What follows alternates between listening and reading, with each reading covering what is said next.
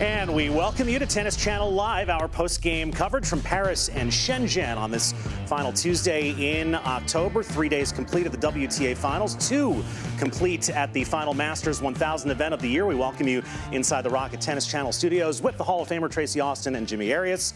I'm Brett Haber. It's always great to see Jimmy. How are you? Right. You deserved one. Thank you. That's the first time ever because everyone loves Tracy. We love when you come out here from Florida. It's all good. It's we not love fair. The stories. I like when you said Hall of Fame Tracy Austin and Jimmy Arias, even though I'm very far away from that Hall of Fame. We could reverse it and say your name first and Hall of Fame. You're in the Hall of Fame of our hearts, Jimmy. That's all that matters. You just saw Sasha Zverev take care of business in Paris. We want to circle back to the first match in the night session at Bercy. That's because that's the one that featured Mr. Automatic, a.k.a. Daniil Medvedev. We call him Automatic because he's made 6 finals in a row. He was not automatic today. No, and he had won 18 sets in a row. And the first set, he made it look easy. He made it look straightforward in routine, all the way to when he broke Chardy in the 10th game. But it was midway through the second set that he started getting chirpy with his group, with support team, and Chardy really upped the level of his game. A little more aggression, found the corners with the forehand, and it paid off. So many break point opportunities for Medvedev. He would be 1 for 15 in the match for a guy who's 4 in the world and red hot on fire. That was surprising. And there Chardy gets the break, hitting that forehand early and on the rise. And could he handle the pressure? 32-year-old Frenchman, big opportunity for him to come up with a monstrous win. And, of course, there would be a challenge. There would be a little bit of a delay for the full celebration, but finally it came through. Chardy had lost 10 straight matches against top 10 opponents, but he gets one today in front of the home French crowd against the hottest player in the sport. A lot of break opportunities for this match for Medvedev, and he really couldn't convert. Look, I'm not happy with some of the things I saw from Medvedev today, starting with challenging the call that was this far out on match point. He sort of took a little bit of the muster away from Chardy at the end of the match. He acted... I've been waiting for a villain for years to come back on the tour from the McEnroe-Connors days. He was our guy at the U.S. Open, right? He was right? our guy at the U.S. Open, but then he sort of got his way out of it, and eventually the crowd was cheering for him against Nadal because of the effort he put forward. He acted badly enough today with his box and with everything that I saw that he could be the man that's the villain on the ATP Tour. And I tell you, it doesn't take much for the French crowd to turn on you, particularly when you're playing a Frenchman. And they got on him, and that kind of fueled the fire.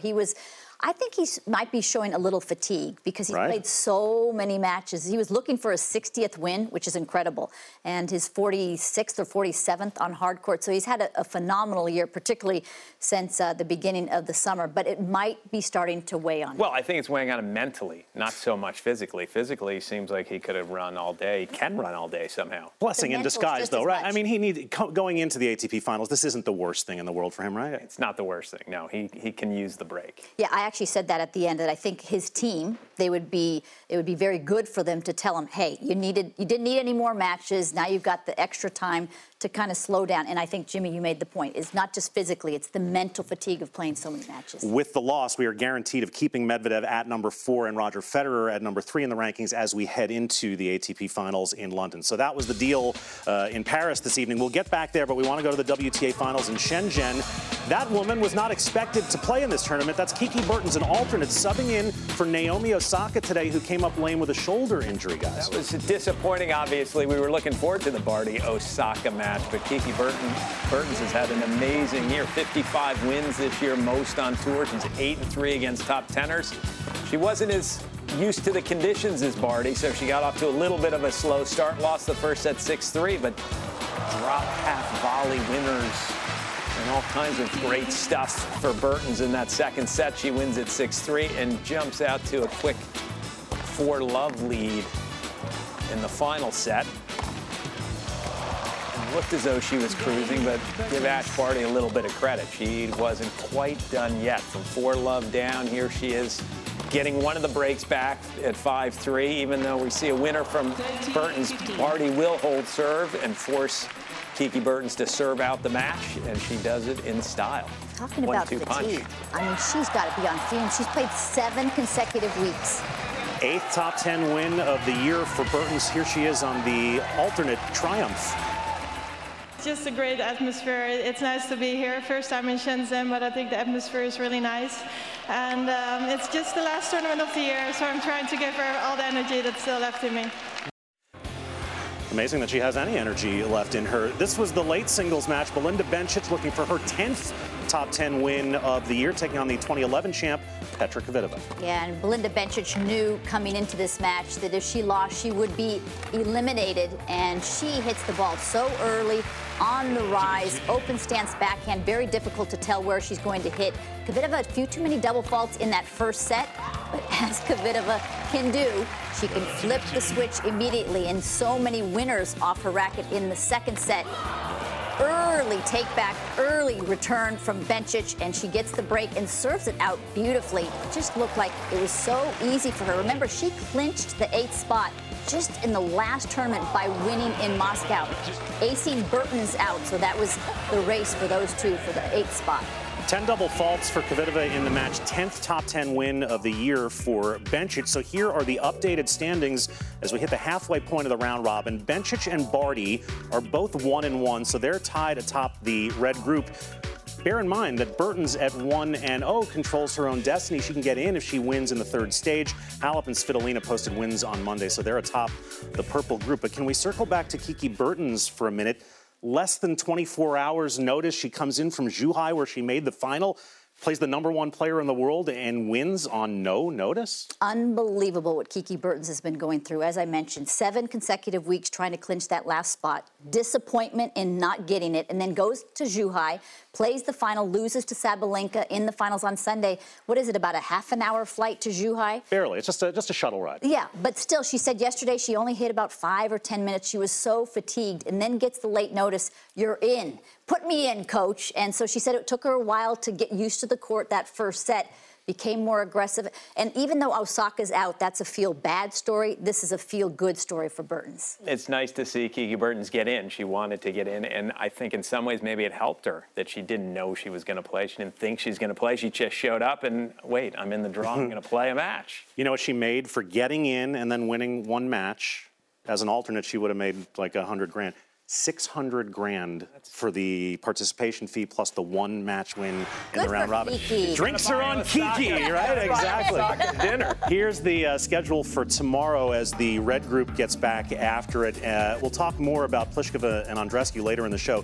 What about Halep and Svitolina? Tracy, neither of them particularly offensive players. What's the tipping point in this match? I tell you, we're going to expect a lot of long points because, as you said, they don't have tremendous power, really rely so much on their defensive skills, really outmaneuvering their opponents, and the court is playing slow, and that's why I think Svitolina and Halep won those first matches.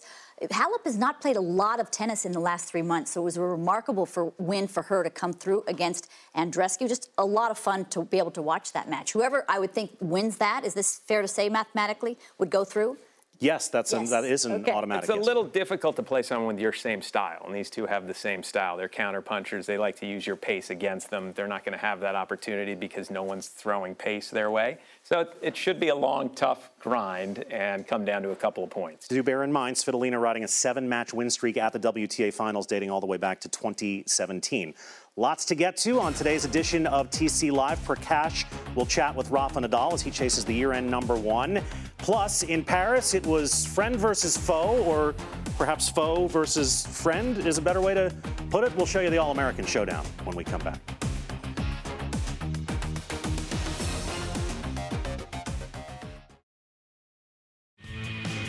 Back on TC Live and back to Paris. And here's that friend versus foe versus friend match we were talking about. Frances Tiafoe against fellow American and good buddy Taylor Fritz. Paul Annacone coaching Taylor Fritz, looking a little concerned. Here's why. Take a look. Second serve about 25 miles an hour. Oh. And then crushes a forehand winner, but watch him grab the knee. Something's not quite right, but he had a quick trip to the trainer and came back and was playing just fine. Won that first set in a tiebreak. Second set was all foe, as he is a very streaky player, Frances Tiafoe. When he's on, he's amazing. Sometimes he'll make a few unforced errors. Here he is serving to stay in the match at 4-5 in the third set, 30-all. A little bit of a nervous drop shot, and now on match point. First ball error, and Taylor Fritz has had a great season. I was so impressed with him this year, the way he played every week on clay. He was really working on improving his game, and it is paying off. And that win was a belated birthday present for Taylor, who turned 22 yesterday, and he and Cone and his what Paul is just on the left side of this frame, looks shocked to be having a piece of cheesecake. He can't wait to eat that cake. It's like, would you take the photo already? There's cheesecake here. By the way, Paul texted us and said that Taylor's knee is just fine. In fact, he played doubles with Alex de Minaur later in the day, so don't worry about him physically. But Jimmy says that Taylor should be pleased with this year. He had that great stretch in the summer where he made the 3 finals in like a 6-week stretch. He did cool off in the fall. Do you agree? Should he be pleased with this year? 100%. I mean, I think he had no injuries, and he had knee problems a couple of years ago for months that he had to deal with. So the fact that he's been fit, I think he's gotten stronger. I love the fact that he made that commitment to go play every week on clay. He does not like clay. With his game style, it was very difficult for him, and I think it really helped him throughout the year. Sharapova did that a few years back, and that really kind of broadened her horizons and improved her game. I love his commitment overall. I think it's been a fantastic year. He made the finals in Memphis his first year out here as a teenager. Lost to Kay. And they were talking about this guy's going to be great. And I remember thinking, I don't think he moves well enough to be at the very top of the game. But he has improved that movement quite a bit. I mean, he's still not all the way to where perhaps he needs to be in the top 5 or 10 in the world. But he's getting close, and if he can work on the mid-court game and the volleys, and Annacone should be a great He's the guy for that. Yeah. I mean, Annacone never hit a ground stroke in his entire life on the tour. Just bump and charge. And so he's got to get, obviously not that style for Taylor, but improve that part of his game. Interesting match for Taylor in round 2 as he takes on Stefanos Tsitsipas. We'll have that for you on Tennis Channel and TC+. Flashing back to 2018, last year in Paris, that was Karen Khachanov, your champion in Bercy, beat 4 top 10 players, remember, en route to the title, saved match points against Isner, and then beat Djokovic in the final. A career week 52 weeks ago for the Russian, so we fast forward to today. Khachanov beginning his defense against Jan-Lennard Struff, and his defense was short-lived. Yeah, Struff was playing extremely well. He had a huge return in the tiebreak to get that in the first set. Khachanov, you knew, was going to come back strong. Really great competitor. But in the third set, Struff, in the far court, he continued to be ultra aggressive. He's very successful in doubles, and he continued to put the pressure on Khachanov to try to come up with accurate passes. Struff moving very well. It's terrific to see this German. He's really coming into his own now as a 29-year-old, really making some impact. He's had some top 10 wins before, but this was a big one, and Khachanov's chance to make it to London is now gone. In fact, with that loss, he will drop from number 8 in the rankings to outside the top 15.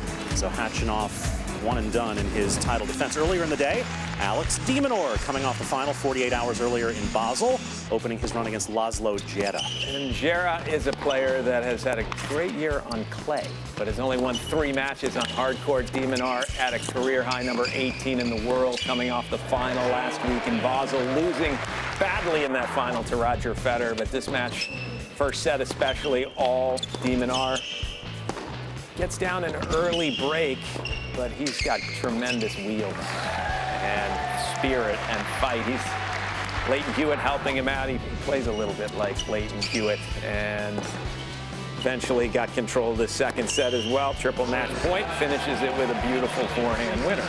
So de Minaur now 15-4 since the start of Cincinnati. He'll play Bautista Agut, number 10 in the world, in the second round, and he gives us a little demon, which is doubly appropriate with Halloween coming in a couple of days. Congratulations to the young Aussie. So here are your feature matches in Paris tomorrow. Do take note that Fritz Tsitsipas match going to be mostly on TC Plus as we bring you the WTA Finals action. What other match here has your attention, Trace?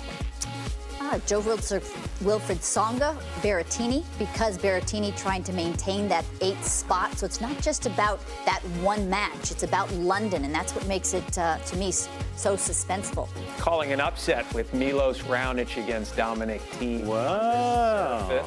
And Raonic playing pretty well in his first match. I like his chances. We will keep Jimmy honest on that prediction tomorrow. When we come back, Prakash has a chat with that man. Stay with us.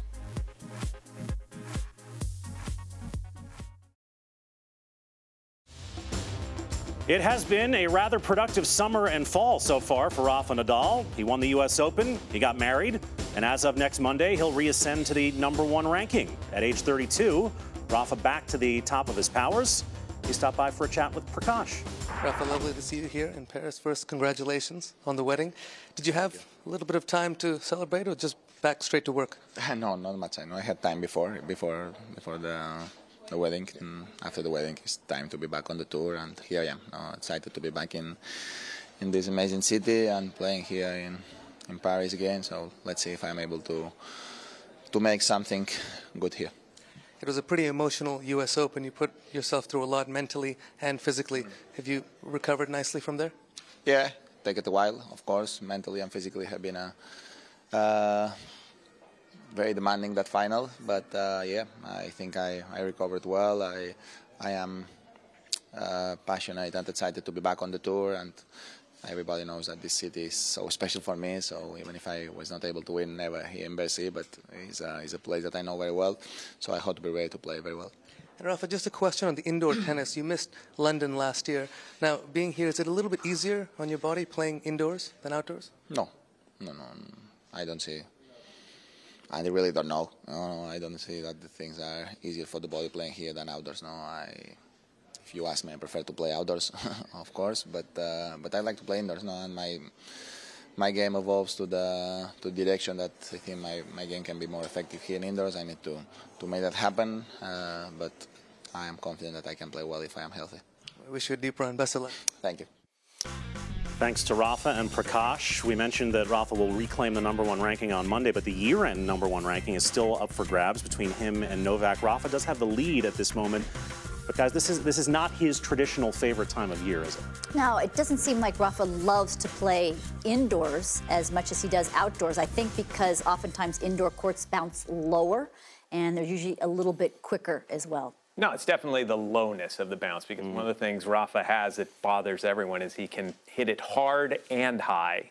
And on this surface, it goes hard and sort of right in the strike zone for everybody. So he's going to have to find a way to take time away, maybe take the ball earlier, flatten it out a little bit on this surface if he wants to have some great success. There isn't much in tennis that Rafa hasn't won. This tournament is one of them, and the ATP Finals is another one of them, both of them big indoor tournaments. Let's check out what the players are doing and saying on social media on this Tuesday. It's today's Social Net.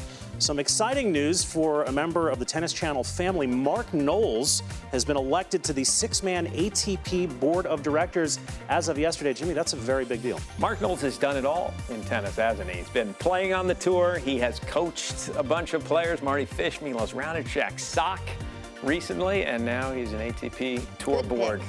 Good pick, and right guy. He's got a huge charity event coming up for relief of his native Bahamas. We hope you'll support it. Tennis.com has a nice preview of tomorrow's match in Shenzhen between Andreescu and Pliskova. Tracy, what do you expect in that match?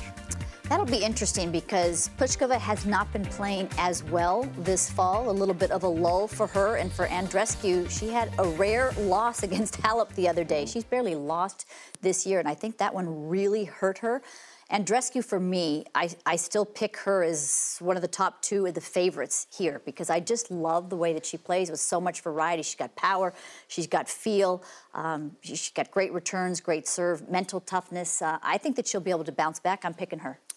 What she said. It's basically what I was thinking. Andreescu is sort of the next player to me where she has it all. She has the variety that you don't normally see, and mentally she's so tough, or at least she has been so far in her career. Suddenly thrust into big matches, and it doesn't faze her in any way. Her first Grand Slam final, no problem. You see a lot of players, first time they're in the Grand Slam final, there's a little bit of nerves. And the greats don't have that. I think she could be one of the greats. A doubly important match because Pliskova and Andreescu both lost yesterday, so whoever loses that match tomorrow likely out of the knockout round. Who's going to get the rocket shot of the day? It's one of these players. We'll answer that question and set the stage for tomorrow when we come back.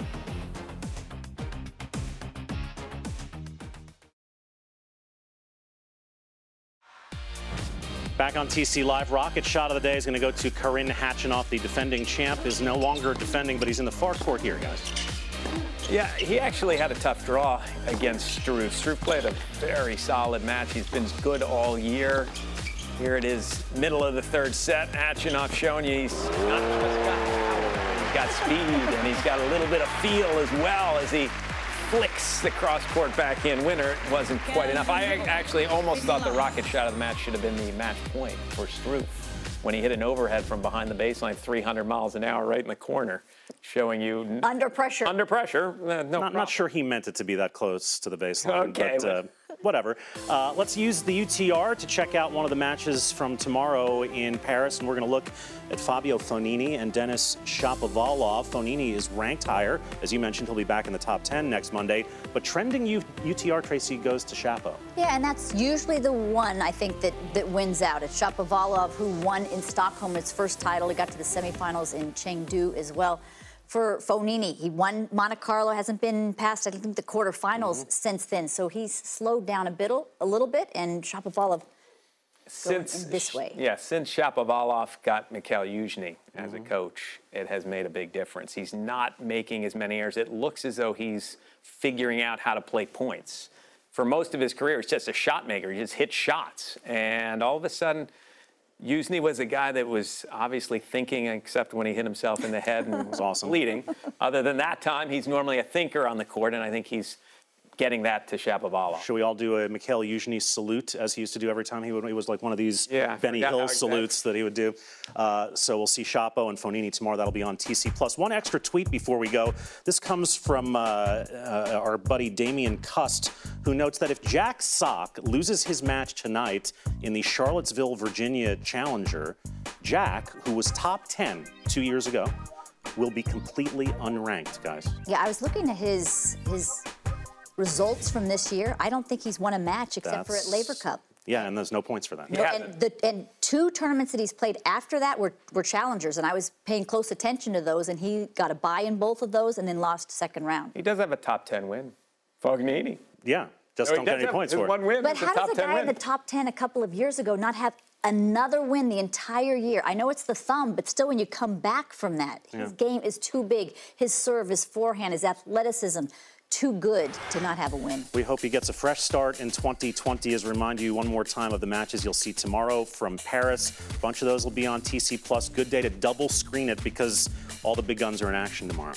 It is, and Raonic team to start things. That, to me, is going to be a blockbuster match. Tsitsipas, Taylor Fritz. I love seeing the youngsters playing each other. It should be a great day. All right, so that all starts at 5 a.m. Eastern. Of course, with all the action from the WTA Finals in China as well. Stage 2 of the round robin wraps up with Halep against Svitolina, then Andreescu against Pliskova. 6:30 a.m. Eastern coverage for that. Until then, for Tracy Austin, Jimmy Arias, and our entire Tennis Channel crew, I'm Brett Haber. We'll see you tomorrow for another day of Center Court.